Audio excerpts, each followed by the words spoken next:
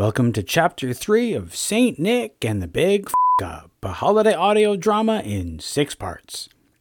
If you haven't heard episodes 1 and 2, I would recommend that you start back at episode 1.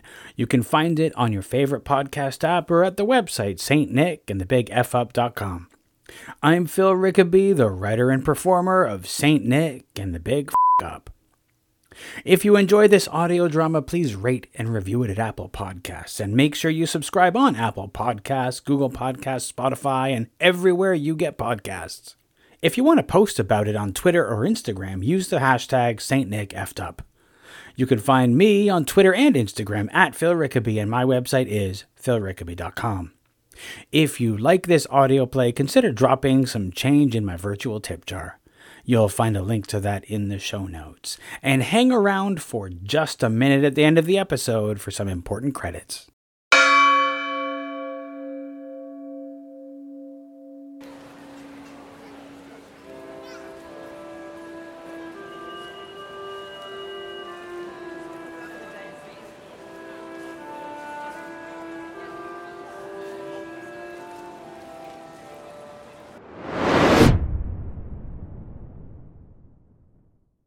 There is a unique flow to each day in the mall.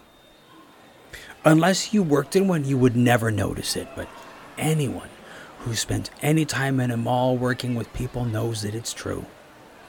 And they know that on any given day, you can sense what the day will be like from the moment the doors first open.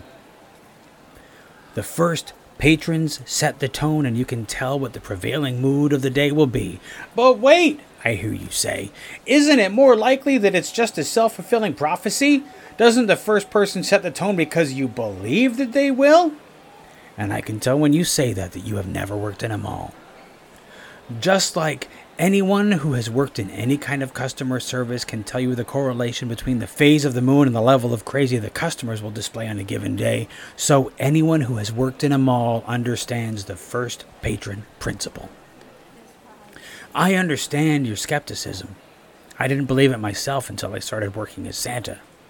There is a mood in a mall, and the staff can sense it from the start of their day. And the mall mood is the reason I got into the habit of walking through the mall before any Santa shift, so that I could get a sense for what the day would be like. There was always time to get a sense of this, because Santa doesn't start the day when the mall opens.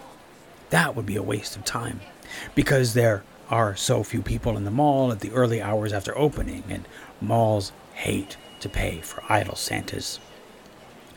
To management, if there isn't a line, it's a waste of money, and also somehow your fault, like you aren't magically generating enough children attracting rays that somehow generate an instant line of present-buying parents and their accompanying children. Mall managers aren't known for logic. They are small people, masters of their tiny kingdoms with no power outside their insignificant fiefdoms. The first-person principle doesn't mean that there won't be assholes or terrible people in the day. There will always be those. But first person does give you a sense of what the day will be like as a whole. An idea of perhaps how many assholes you will have to deal with that day.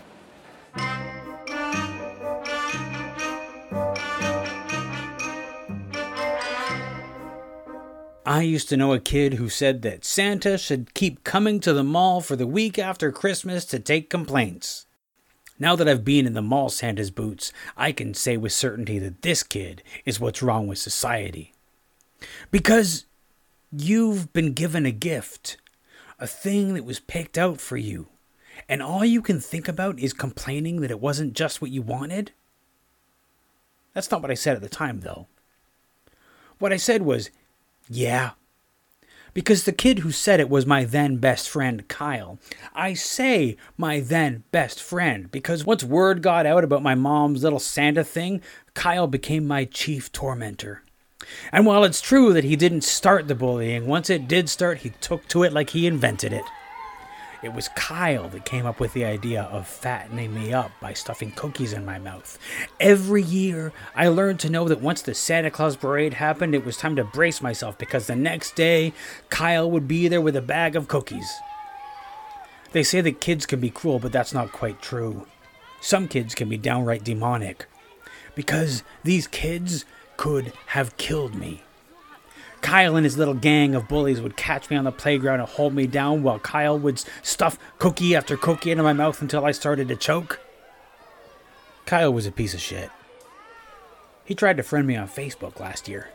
Made me wish there was an "Are you fucking kidding me" button to respond with.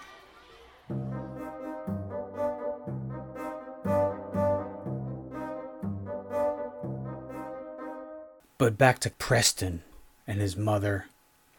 I want a picture! I want a picture of my Preston with Santa! Preston was still screaming. He hadn't stopped since the ordeal had begun. His mother, however, was still standing in front of me, demanding a picture. I said, "You're kidding, right?" But the woman would not be dissuaded. She wanted her baby to get a picture, darn it, and there was nothing anyone was going to do to stop her. And here I was, with blood running into the mustache of my beard, and this lady wouldn't get the hint that her little shit just punched Santa, and now she wanted me to sit there and pretend to be happy about it? I was trying to figure out how she would explain why the Santa in her picture looked like he'd lost a bar fight when she pressed on. I want a picture. My baby deserves his picture with Santa. Her baby deserves a picture with Santa. I could feel it. I was going to fail this test.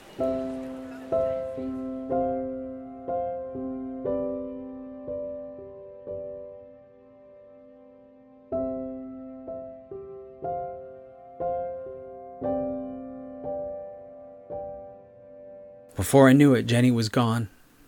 She'd been in the bedroom a couple of hours, and I just kept sitting on the couch, knowing that I'd fucked up, but not being able to face her.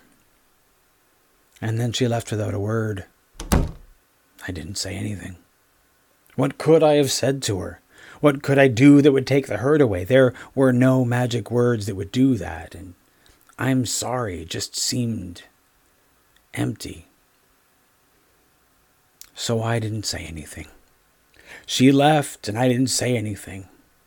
And as soon as the door closed, I knew that that was the wrong thing, that "I'm sorry" may have seemed empty, but it was the first, most important step, that yes, I had hurt her, but "I'm sorry" was the bandage that would start the healing.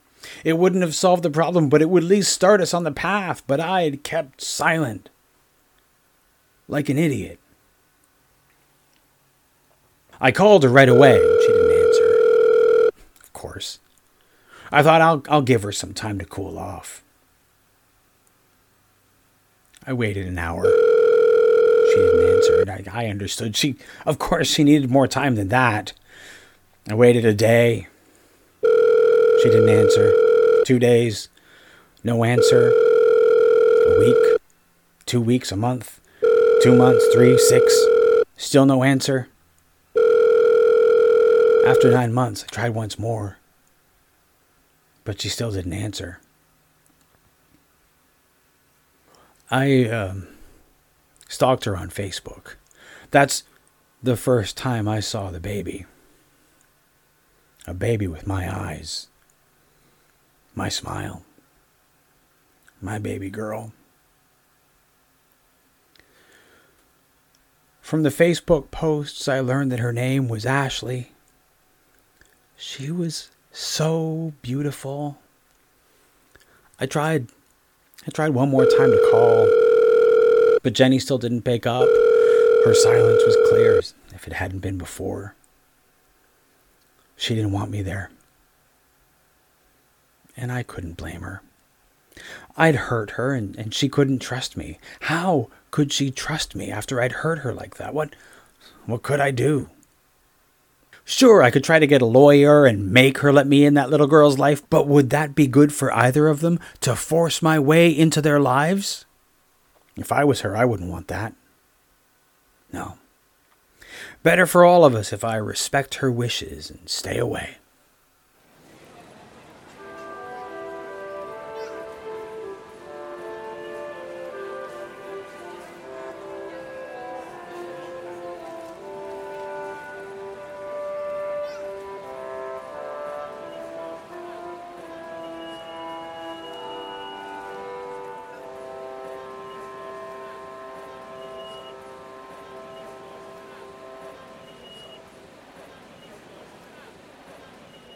And that was Chapter 3 of Saint Nick and the Big Up.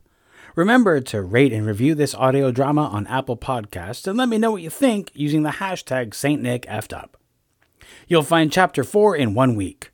Music in this episode were excerpts from Krampus Workshop, Angels We Have Heard on High, and a Very Brady Special, all by Kevin MacLeod, all released under a Creative Commons by Attribution license.